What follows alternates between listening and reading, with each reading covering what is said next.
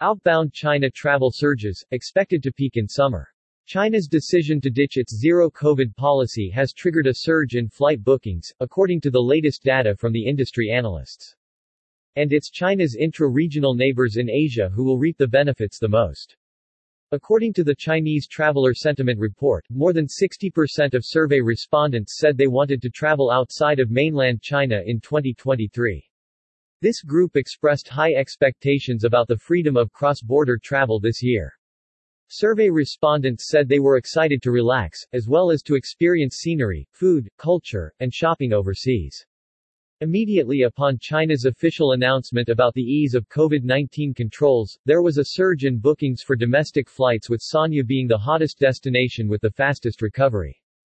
Forward bookings for Chinese New Year are currently 47% behind pre-pandemic levels but already 30% ahead last year.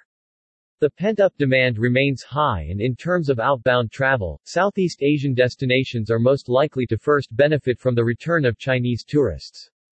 All these destinations have relaxed rules for Chinese travelers. Arrivals from China will not be required to provide test results for COVID-19.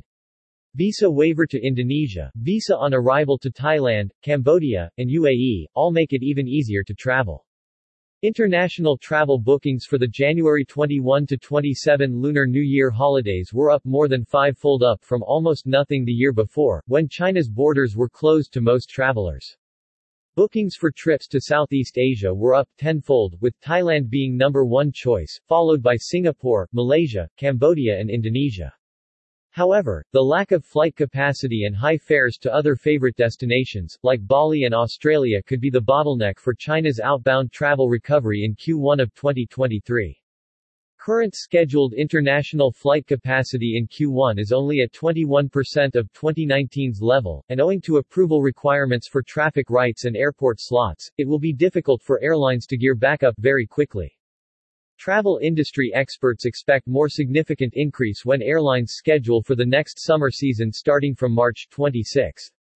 The survey results show that while recovery will start gradually in the first 6 months of 2023, it's clear that outbound travel will really start to pick up in the second half of the year. 42% of survey responders said that they would travel outbound in July and August, with 32% planning an autumn Golden Week getaway outside mainland China.